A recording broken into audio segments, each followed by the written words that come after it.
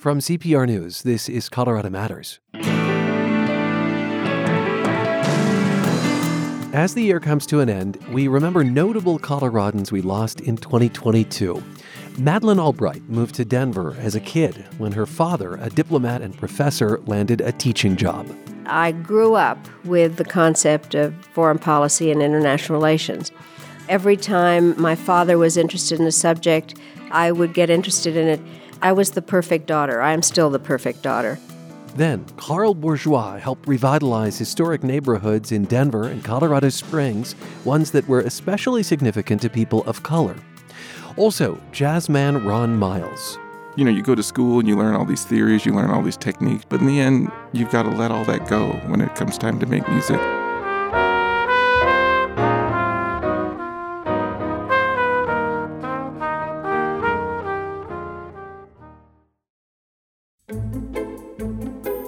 When a vehicle needs so many repairs that it's a money pit on wheels, sometimes it's more trouble than it's worth. But it can still be worth a lot to Colorado Public Radio. Donate it. We'll get it picked up, sold at auction, you'll get a tax receipt, and the proceeds will help pay for the programs you love. It's simple and convenient to donate your car. Get started at cpr.org/support. This is Colorado Matters from CPR News and KRCC. I'm Ryan Warner. Here at the tail end of 2022, we remember Coloradans we lost this year. Former Secretary of State Madeleine Albright, whose Colorado connections ran deep, died of cancer in March. She was 84. This state served as a stark contrast to the Nazism and the Soviet yoke her family fled, leaving Czechoslovakia in 1948. Secretary Albright sat down with us, if my count and memory serve, on 4 separate occasions. We'll dip into some of that archive tape now, starting with her formative years here. Albright was sworn in as a U.S. citizen when she was in Colorado, went to middle school and high school in Denver. Her father, Joseph Corbell, taught at the University of Denver, and when DU named its School of International Studies after him in 2008, she came to town. Secretary, thank you for being with us. I'm delighted to be with you. Thank you. Can you give me an example of a decision that you made as Secretary of State that was influenced by something you learned from your father? Well, there were a number of them, but I think one that was very clear was in terms of ending the ethnic cleansing in Kosovo. My father really had felt that it was essential to stand up to evil and to killing of innocent people. That was the lesson that he brought with him from World War II. In addition to that, my father had been the Czechoslovak ambassador to Yugoslavia. And so the combination of knowing that we, the United States, all powerful, could not stand by and watch ethnic cleansing take place in a part of the world that I knew well, I think was the one that I most felt that his spirit was kind of flying over me. How did your father teach you about foreign policy? Was it over dinner that you absorbed this? Was it more formal than that? It was constant. Some people ask me, how did I get into what I'm doing? There never was a choice. I was the oldest child. We spent the war in England, and then, as I said, he was ambassador. You know, the little girl in the national costume who gives flowers at the airport? I used to do that for a living. And I grew up with the concept of foreign policy and international relations. Every time that my father was interested in a subject, I would get interested in it. I was the perfect daughter. I am still the perfect daughter. You are still the perfect daughter. What does that mean? Well, first of all, my father was a fantastic father in terms of a role model, and I wanted to have him tell me that I was wonderful and that I had actually was doing what he wanted me to do. So he's been dead a long time. I'm old, but I still think about what would my father do. Your family came to Denver in 1949 so that your father could teach at DU. You attended Morey Middle School and Kent, which was a private girls' school at the time. I read that you actually took your oath of citizenship in Denver. I did. Do you remember that? Absolutely, and it was down at the courthouse. And when I come to Denver, I always somehow go by the courthouse. It was Did you this time? I did. I loved becoming an American. And one of the things that I did on July 4th, 2000, at Monticello, Thomas Jefferson's home, I was there when we swore in a whole new group of other American citizens, and I handed them their papers. And I said to them, I have a paper just like this. It is the most valuable piece of paper you will ever have. Proving what a small world it really is, one of her father's students at the University of Denver was a woman named Condoleezza Rice, who would also become Secretary of State. In that same interview, I asked Secretary Albright if she knew Rice back then. No, I did not. My father died in 1977, and at that time he already was pretty well known in Denver, and there were lots of tributes and flowers, and among the flowers was a ceramic pot in the shape of a piano with a variety of leaves in them, and I said to my mother, where did this come from? And she said, it's from your father's favorite student, Condoleezza Rice. I later learned she had come to the University of Denver as a music major, hence the piano, and had taken a course from my father, and he persuaded her to become an international relations major. So I didn't know her until in 1987, when I was working for Michael Dukakis, assembling foreign policy advisors. So I called her up and I said, would you like to be an advisor to Michael Dukakis? And she said, Madeline, I don't know how to tell you this, but I'm a Republican.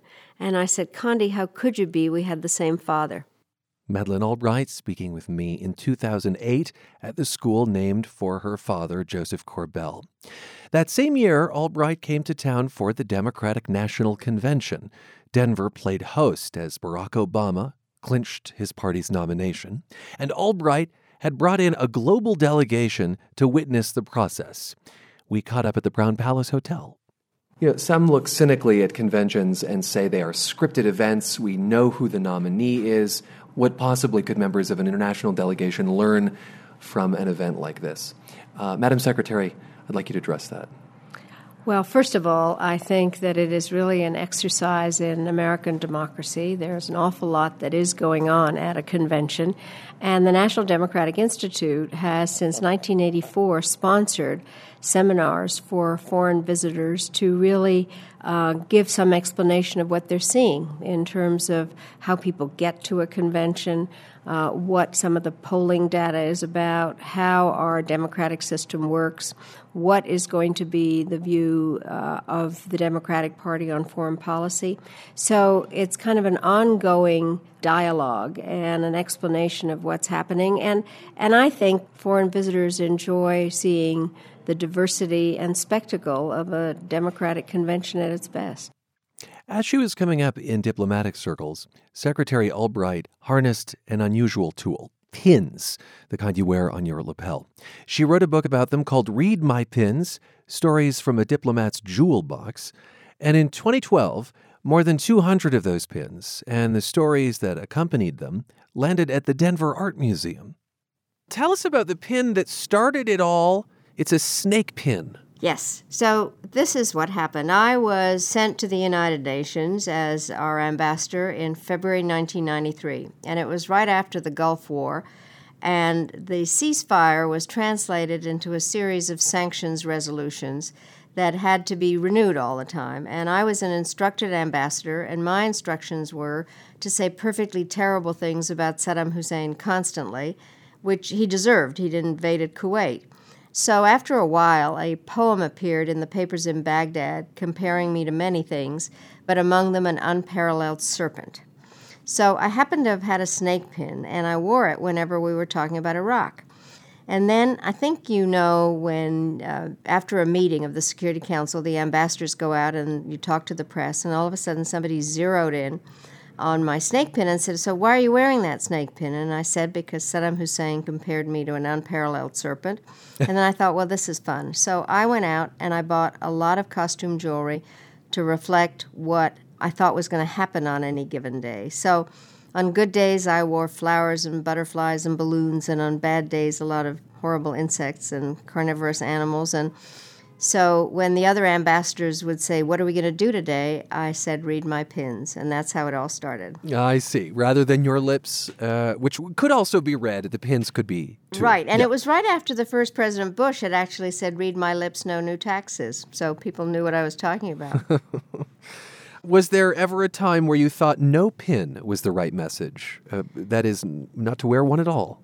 Only when I forgot or when I'm exercising. But now we've kind of created a mini monster here so that when I'm not wearing a pin, it is a sign of something really awful or just that I'm exercising.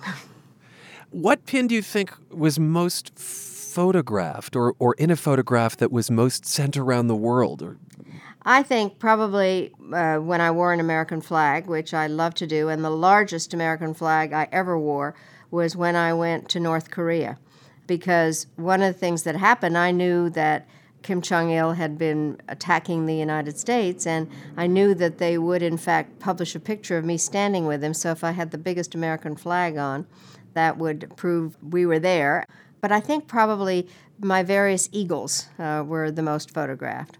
And when might you wear an eagle, and to convey what kind of message? Well, I had an eagle pin that I got when I was Secretary of State, and I think that it was usually in order to convey what I believed was the goodness of American power, of when we were involved in some way, for instance, in the Balkans, and we're trying to make sure that ethnic cleansing stopped, when America was there in order to help other people. I wonder if you've ever had conversations with male ambassadors about whether they put this much thought into ties. We've never actually had that kind of a conversation, but I do know that they do, because one of the things that I think people don't fully understand is that even in a very high-level diplomatic conversation, when presidents meet with other heads of state, you have to begin the conversation somehow. And so there's always, like your tie, or I'm wearing this tie because it's got your symbol on it, or something like that. So ties do become a conversation piece or a game opener. Do you have a favorite pin? Well, I do have a favorite pin, and it's a ceramic heart. And I always wear it on Valentine's Day, except now that it's in the show. But, people say, where'd you get that pin? And I said, well, my daughter made it. And my daughter, she's now 45, she says, Mom, you've got to tell people I made this when I was 5 years old. But I love the pin, and her daughter, my granddaughter, has made a couple of paper hearts that are now a pin that I wear instead. But I love what I call Katie's heart. I wonder how many pins you own right now, or if you've lost track. I have lost track. It's really embarrassing. There are a couple of hundred pins in the show, but the thing that has happened is that people have felt sorry for me because the pins that I'd been wearing all this time are now traveling around, and so they're giving me other pins, and I call them my pity pins, and I do have a whole new collection. I see. Did your penchant for pins have other effects besides diplomatic messages? Well, they create a lot of holes in my suits. Okay. But I really think that in many ways I revived the costume jewelry industry. But what I also showed, I hope, to people, first of all, that foreign policy doesn't have to be so foreign, because the reason that I did the book and the show exists is that the pins that are in the show all have some kind of foreign policy story, and they allow me to talk about the anti-ballistic missile treaty, or what we were doing in North Korea, or our relations with France, or name it, because they're just a vehicle for being able to tell those kinds of stories. But I hope they also showed that for not a lot of money, people can brighten their lives up and have fun looking for something at flea markets or picking up souvenirs or something like that. And of course, I have to ask about the pin you're wearing today. Well, today I actually am wearing a special pin. There is a new building in Washington, the U.S. Institute of Peace, which looks like the wings of a dove. And when I went over there for a ceremony, they gave me this pin that actually looks like the building. And so I had a meeting over there today, and so that's what I thought I'd wear. Secretary of State Madeleine Albright in 2012. My last conversation with her came in 2018, halfway through the Trump presidency. She was sounding alarm bells in a book called Fascism, A Warning. Well, first of all, let me say I would have written this book no matter who had gotten elected, because what I began to see was the fact that there were a lot of have-nots in this country as a result of technology, people who had lost their jobs and they couldn't understand why, nor was our educational system set up in a way to teach them new skills. And so that division in society was beginning then, and people wondering why the 1% had so much when a lot of people were out of work. And so I was looking at what happens when there are divisions in society, and then what happens if there is a leader who kind of identifies himself with that group and then disrespects and really exacerbates the differences with the others. So some of the things that I was nervous about really did come about with this election. And you see correlations, similarities, patterns to that period before World War II. I do, because some of it is that America first, blaming foreigners for things. Why would you want a bunch of immigrants who are taking the jobs? And really a disrespect for the truth. And yet, when you look at, say, the last 25 years, Democrats have held the presidency for 16. To what extent are they to blame for the economic picture that you're talking about? Well, I do think that there was a lack of attention being paid. On the other hand, during the Obama administration, the economic situation had changed for a lot of people, but I don't think that there was enough attention paid to what you said initially, the technological advances and the displacement that took place. Madeleine Albright, in 2018, the first woman to become Secretary of State, died in March at age 84. In the hours after her death, a decades-old exchange resurfaced, which shows her legacy is a complicated one. It's an interview with Lesley Stahl of CBS News in 1996 about the impact of sanctions on Iraq. We have heard that 500,000 children have died. I mean, that's more children than died in Hiroshima. And, you know, is the price worth it? I think this is a very hard choice, but we think the price is worth it. She later said she regretted that comment, telling Democracy Now! It was a stupid statement. I never should have made it, and if everybody else that has ever made a statement they regret would stand up, there would be a lot of people standing.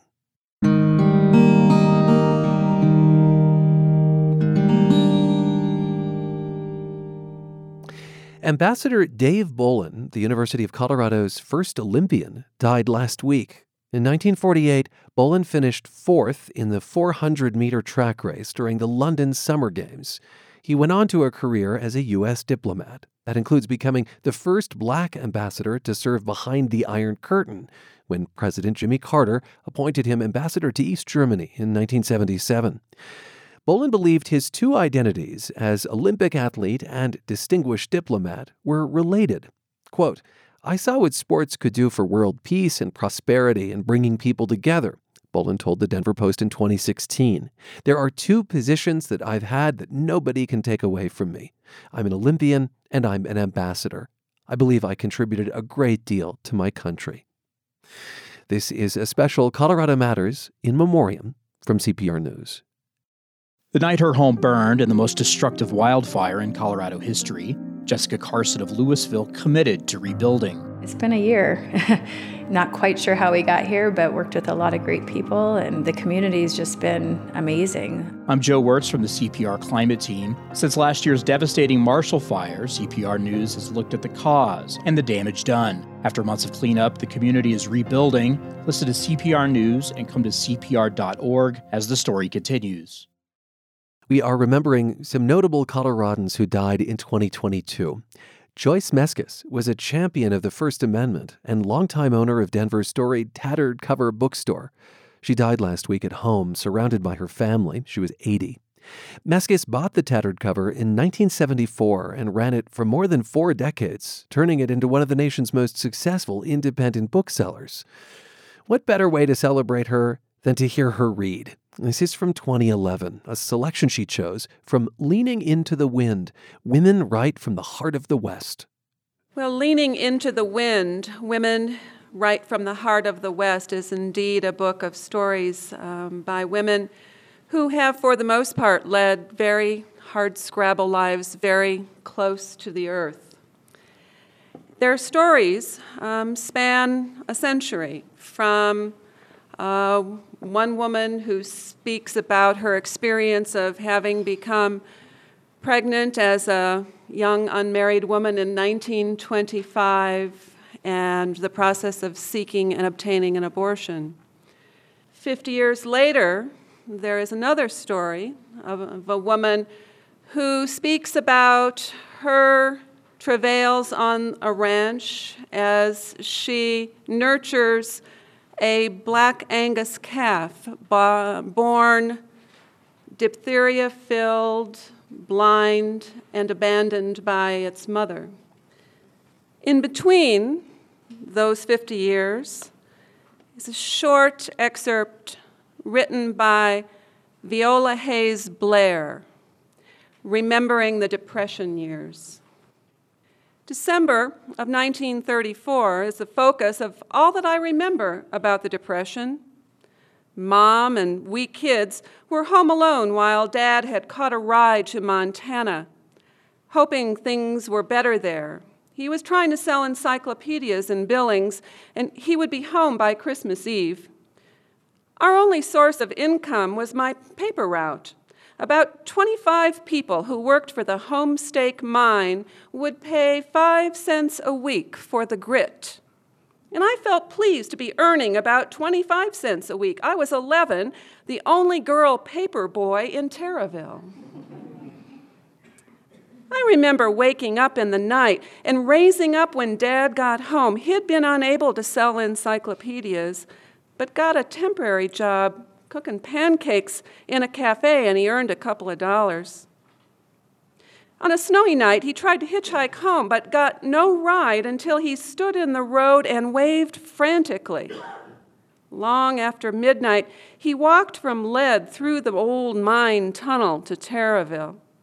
A few days later, he got a job at Homestake. We stayed in Taraville another year, then moved to Whitewood. Life seemed full of promise on a spring day when my sister was 2 years old and I was almost 14. One day in early March, my 12-year-old brother came home from school and found our mother lying dead on the floor. Having money or not having money has never seemed important to me since that day.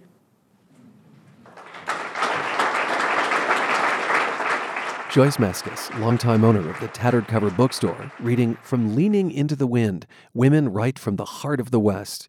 That was part of an event called Words to Stir the Soul, hosted by the Center of the American West in 2011.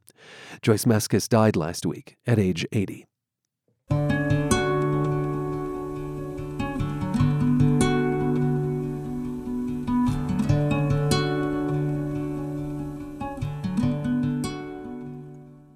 Carl Bourgeois was known as a visionary, someone committed to community, and just a nice guy. Bourgeois died in July at age 71 of heart disease. He'd worked to revitalize historic neighborhoods in Denver and Colorado Springs, ones that were especially significant to people of color. My co-host, Chandra Thomas Whitfield, spoke with former Denver Mayor Wellington Webb about Bourgeois' legacy. The older you get, the longer you live, you come across a lot of different people in life. And some of them you know kindly, some of them you prefer not to meet again, and some others that you haven't had much contact with. For Carl Bourgeois, he would fall in the category of what I refer to as just being a good man. Carl was thoughtful, he was kind, and he always gave back to the community. He used his talents, his academic talents of being a banker and being a finance geek, to say, I want to do something more than that. I want to give back. He moved to Denver, and one of the first things he undertook was seeing 5 Points in particular as a gym that had never been reached its full maturity of what it can be. Carl began purchasing several buildings in the 5 Points area, developing them, moving into the 5 Points area himself, demonstrating that specifically Black people can move in an area that many people have shunned in the past. He gave back to the community before it was ever popular. Carl was one of the first to say, I'm going to develop these properties, I'm going to buy these properties, and I'm going to keep them here for the community as a whole. So it maintains Black ownership. Can you share with us, does any story come to mind that you think kind of epitomizes Carl and what he was alike and what he was about? Well, I would think of what his last project is that he undertook.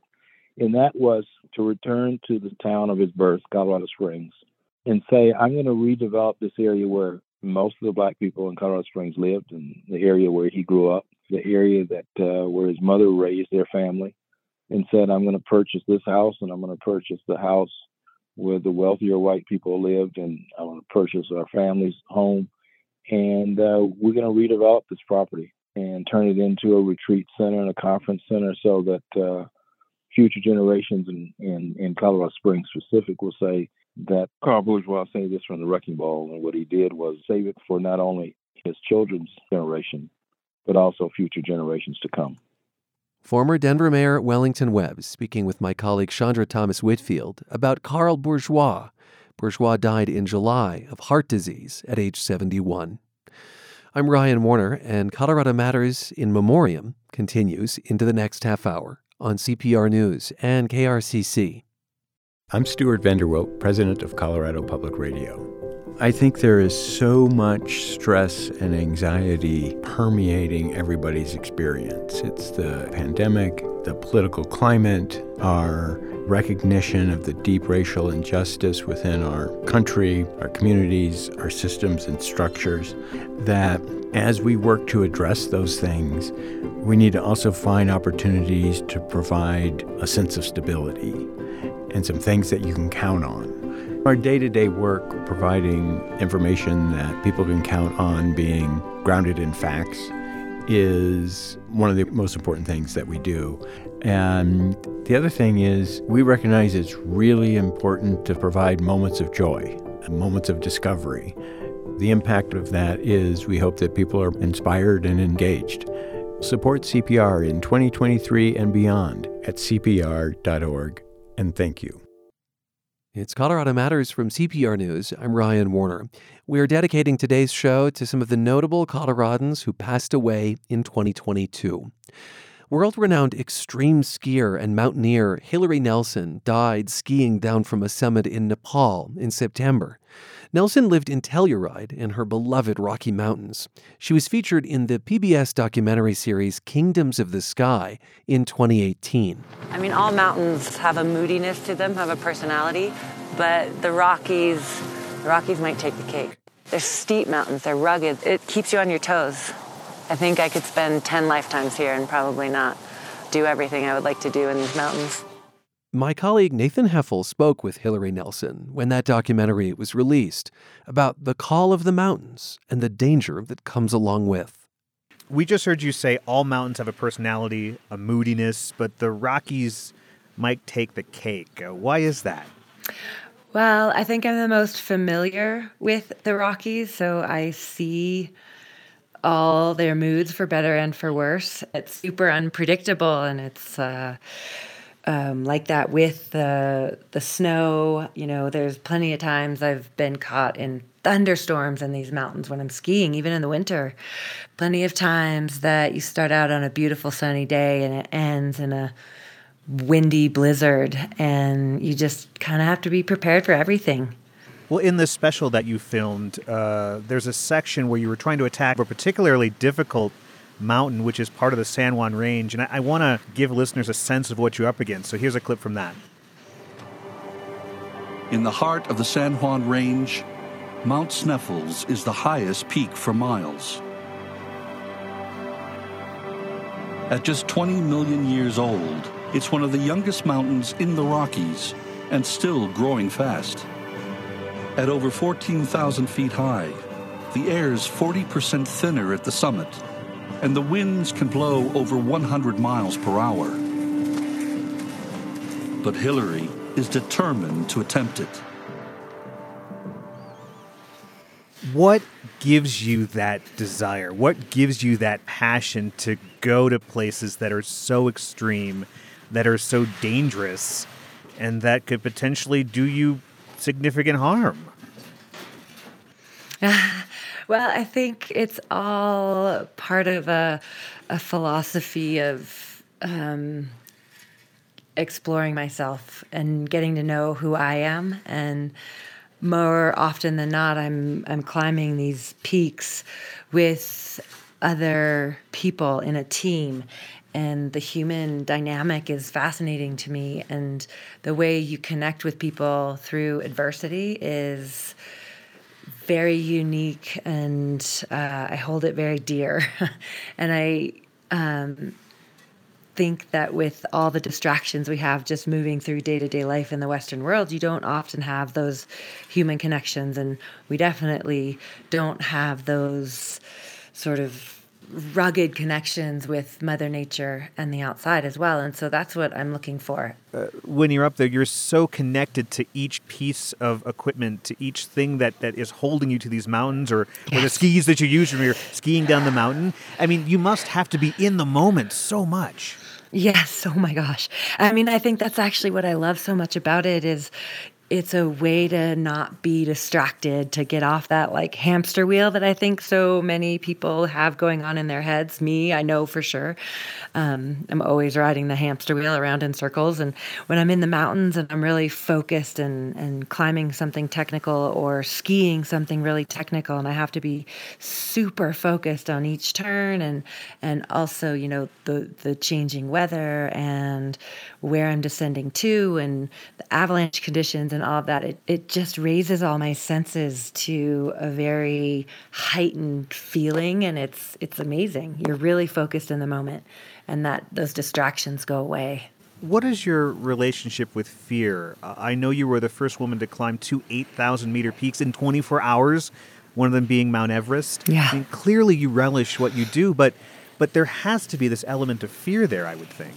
Yeah, I mean, I kind of look at fear as sort of another tool similar to my skis or my ice axes or crampons, you know, and I think we all need a little fear in our life, because if you don't have it, then you're not really overcoming anything, right? So yes, I definitely get afraid, and I have fear a lot, and really it's about managing it and knowing how far I can push myself before that fear sort of spills over into panic, because panic is really bad. Fear is healthy, but you definitely don't want to panic. That's not so good. So I'm assuming you're also managing the physical pain that you go through as well as the mental fear and pain there.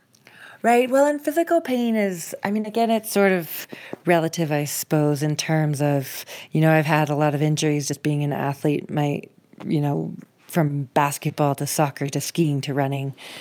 And I am always just curious how my body will adapt to certain situations. And I know I can adapt really well to high altitude, but at the same time, high altitude is like one of the most miserable things that you can experience physically because of the headaches, and your fingers swell and your stomach hurts, and it's just super uncomfortable. But I've done it enough now that I kind of know the boundaries, like fear. Like I know the boundaries of where it's uncomfortable, but I'm still healthy and I'm okay, versus it turning into like a real altitude sickness or something. But it's like kind of the satisfaction afterwards is really worth it. Well, how much consideration do you give to conditions? I mean, like you've said, they can change really rapidly. I mean, are there times when you've chosen to go out in less than ideal weather and just hope it's going to get better? Oh, yeah, I've definitely done that a lot. And sometimes it doesn't. And you're just like, oh, this isn't worth it, you know, or you kind of change what your objective is on the fly because you start up something and it's just way too windy, or that it's colder than you thought, or, you know, another really kind of dangerous time is springtime when the snowpack heats up and it starts getting hot. Is, you know, it is also unique to Colorado and the Rockies, is that you have these super cold nights, but then you have these temperature swings in the springtime of, you know, 50 degrees, 60 degrees sometimes. That's crazy. So you just have to be aware of that. And, you know, I've never regretted really turning around on something. Do you learn something about yourself each and every time you do something like this? No matter how you best you prepare for anything. There's always stuff that goes wrong, and that's where adventure comes in, and I guess that's where I kind of like to be, and that's when I learn stuff about myself. It's no fun when everything goes right. So let's go there. What is maybe one of the worst decisions you've made out there, but as you said, maybe becomes a big adventure? I remember one time unroping from my partners before we reached the top, and then one of my partners walked away from our camp and fell straight into a crevasse. But fortunately, we were able to, get her out. But it's just that thought process of like, well, there really was no reason to take the rope off. We just did it because it was convenient. And but you learn. Fortunately, I've only been in situations that have been more like a wrist slap to some extent. I've walked away from those, and you learn from mistakes, and sometimes they're kind of more failures, but it still is part of life, and you can't have the successes without the failures, I think. Hillary Nelson speaking with CPR's Nathan Heffel in 2018. She lived in Telluride and died in September in a skiing accident in Nepal. This is Colorado Matters in Memoriam from CPR News. Fixing an entire education system isn't simple. It's like, it's not equity, it's CRT. And it's like, do you even know what is CRT? They can't tell you a thing, but they can tell you that it's racist. I'm Jo Erickson, and Systemic from Colorado Public Radio is back for Season 2, asking hard questions about the American education system. Systemic returns January 10th on Apple Podcasts or wherever you listen. A reflective show today, remembering Coloradans we lost in 2022. Jazzman Ron Miles was an internationally known trumpeter, cornetist, and composer, a music educator as well. He died in March at age 58. I most recently spoke with Miles during the 2020 Colorado Matters Holiday Extravaganza. We talked about his dream come true. You grew up listening to records on the Blue Note label, luminaries like John Coltrane, Miles Davis, Sonny Rollins. Now you have a Blue Note album. It's called Rainbow Sign. How does that feel? Well, it's amazing to think at my age that I would get a chance to record for such a legendary label. I feel honored to be part of that group of musicians, and I hope that audiences will feel me a worthy member of the club. Oh, do you still have some imposter syndrome, Ron Miles? I do have a bit of imposter syndrome. When I look at a John Coltrane album, it's not even imposter syndrome. I just know I got a lot more work to do. So I need to get to the practice room. Even having you mention his name, I know where I will be in a half an hour, is in my practice room dealing with the music. Ron Miles was humble and thoughtful, accessible to his students at Metro State University. We sat down several times over the years, including in 2017, when he was inducted into the Colorado Music Hall of Fame and had released the album I Am a Man. That's the slogan used by striking black sanitation workers in Memphis in 1968.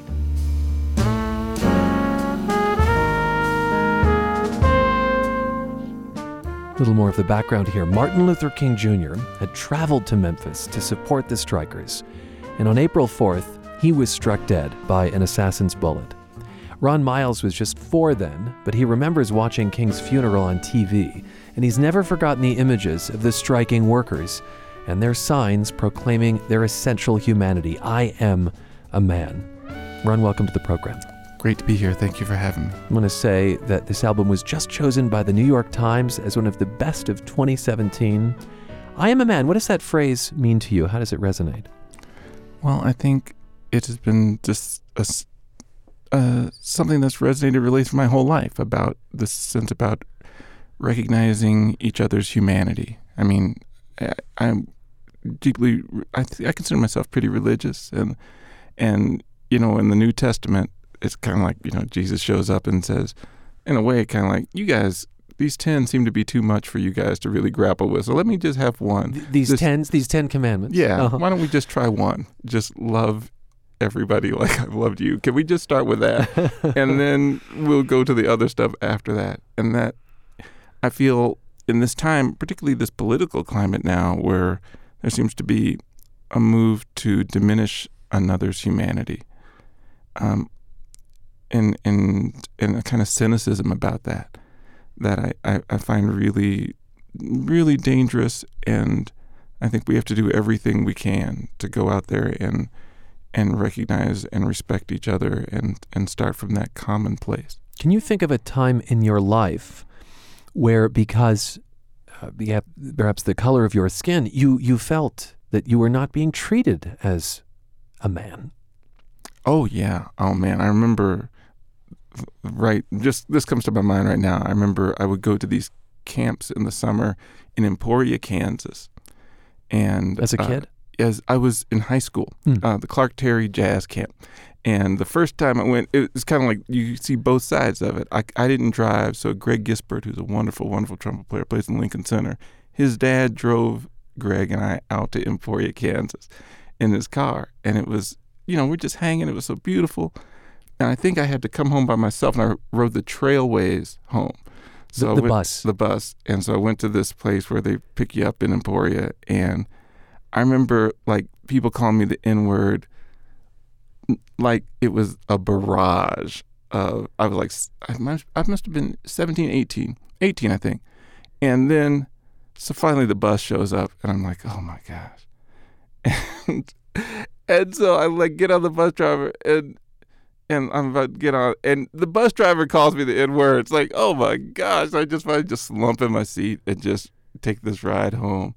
Oh. And so, so you have those kind of moments, and I can look back on it and just like, man, that was wild. And being 18, so overt. Oh my goodness. I mean, it's just it was pretty wild. And to think, you're just 18 and trying to kind of factor that in. But then I had just been driven out by this white man and his son in the most generous way, and it was so you kind of get to see both sides of it, and you have to make a choice at that point too.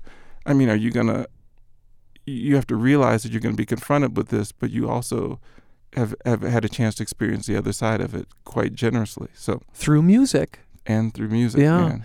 The songs on I Am a Man are all instrumentals, so obviously no lyrics, but through the music, were you trying to connect the struggles of the civil rights era to today's political climate, which you have mentioned? Yeah, I think so. And also with the sense that I'm a 54-year-old jazz musician. I like that you've lost yes, count. I've lost count. I have to go to my daughter's age and add 30 to it. So okay. That's because I'm 53. She's 23.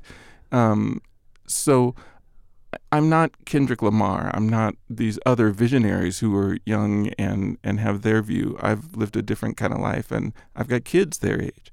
And so reflecting on this, not only in taking my life into account, but my kids' life and my kids' experiences, and through jazz music and instrumental music, trying to find a way to comment and be relevant in our time. Is it easier for them than it was for you?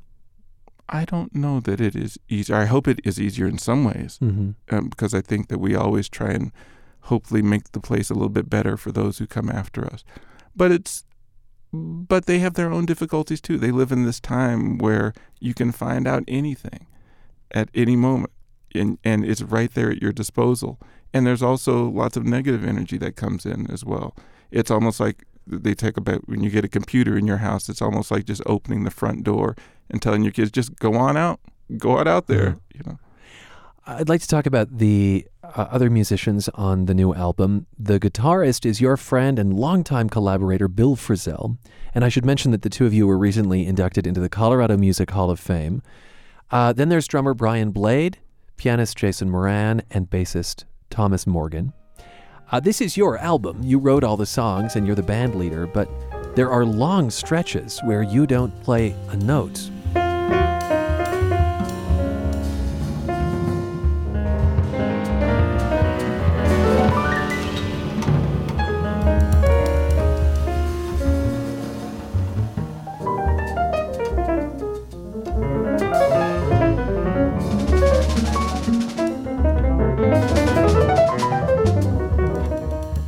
It's a track called Darken My Door. And what you don't hear there is cornetist Ron Miles.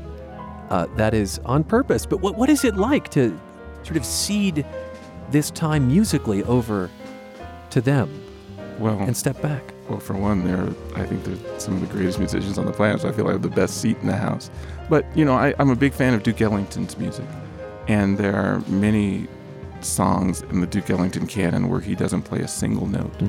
And you know it's a Duke Ellington piece. Miles Davis had pieces where he's playing organ, no trumpet on it, and you put the record on, it's like, I think that's a Miles Davis record. And so hopefully that sense that your songwriting gives people a place to play, and you don't feel like it's like having a conversation. It's always good sometimes just to sit and listen and see if you had anything to add, and sometimes I didn't have anything at that point.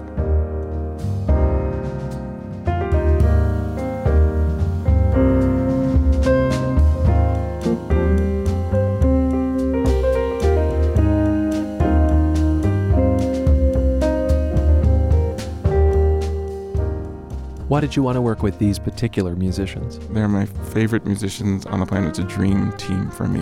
I mean, they're some of my favorite musicians that have ever played this music. And Thomas was the only one who I'd never met before.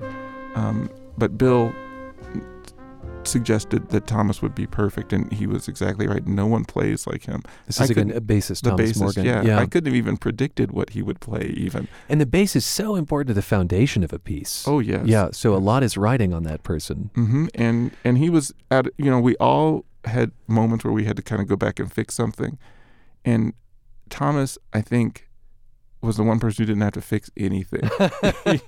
He played everything perfectly. I think at one point... I hate people like that. I know. Who are these people? I was like, what are you talking about? I remember at one point he played something, and he actually asked the engineer, could you move that like 2 seconds ahead? It was a free part, and he responded to what I played. No, 2 seconds later, but he jumped on it too soon. He felt like, could you just back that up 2 seconds? It felt like I was just on it too fast. And it's like, that's all you've got. So perfect notes and just a beautiful musician.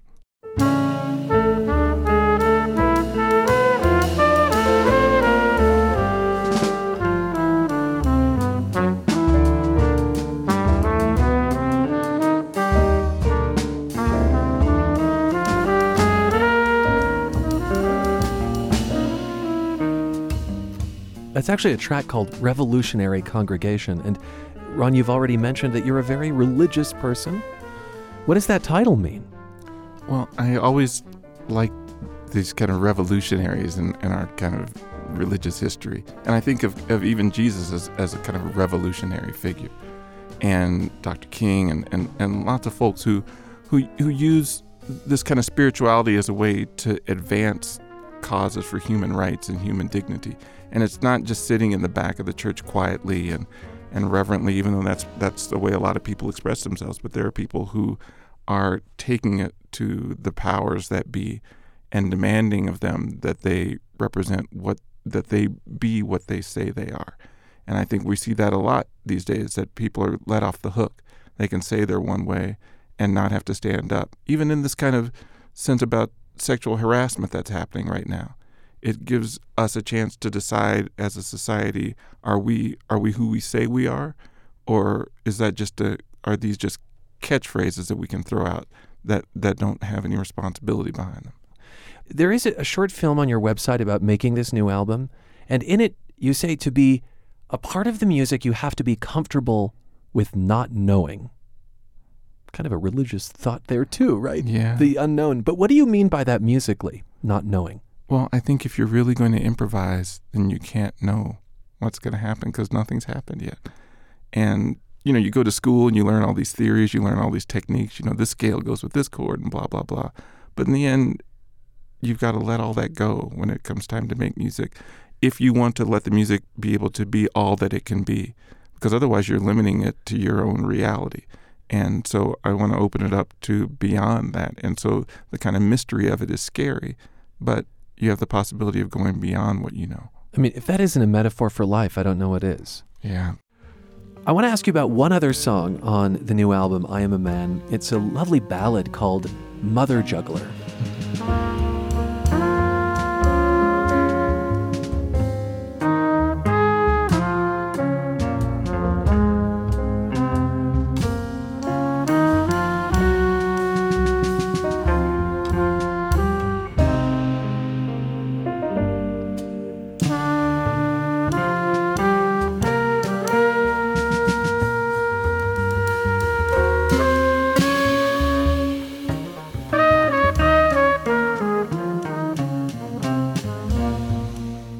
I just want to be in the most comfortable chair in the world. Like next to a window listening to that. I hear Bill Frisell, man, when he hits that low E string, it's like it's all over. The guitarist. Tell me about this song. Well, I wrote it for my mom in that sense that I kind of came up in a generation where women were entering in kind of the workplace en masse. You know, I was born in 1963.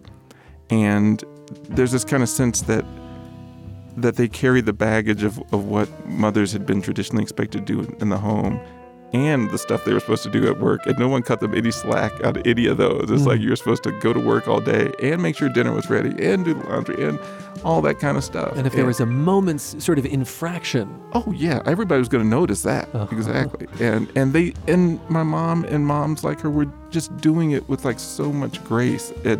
And now being a parent, you look back and go like, oh my gosh, I don't see how they did that. And I always like titles that were not overly, I guess, saccharine in a way, because I always like Parliament and like Outcast and stuff. So Mother Juggler kind of like felt like I could it had that edge that those women have too, because they're not soft.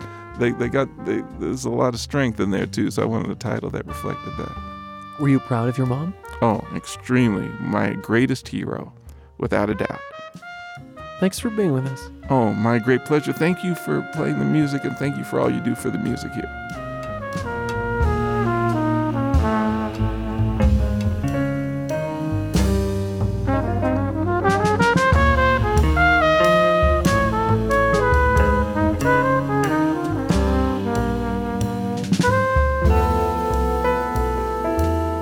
Colorado Music Hall of Famer Ron Miles, speaking with me in 2017. Miles died in March at age 58 from complications of a rare blood disorder. And that is Colorado Matters in Memoriam from CPR News and KRCC. I'm Ryan Warner. See you in 2023.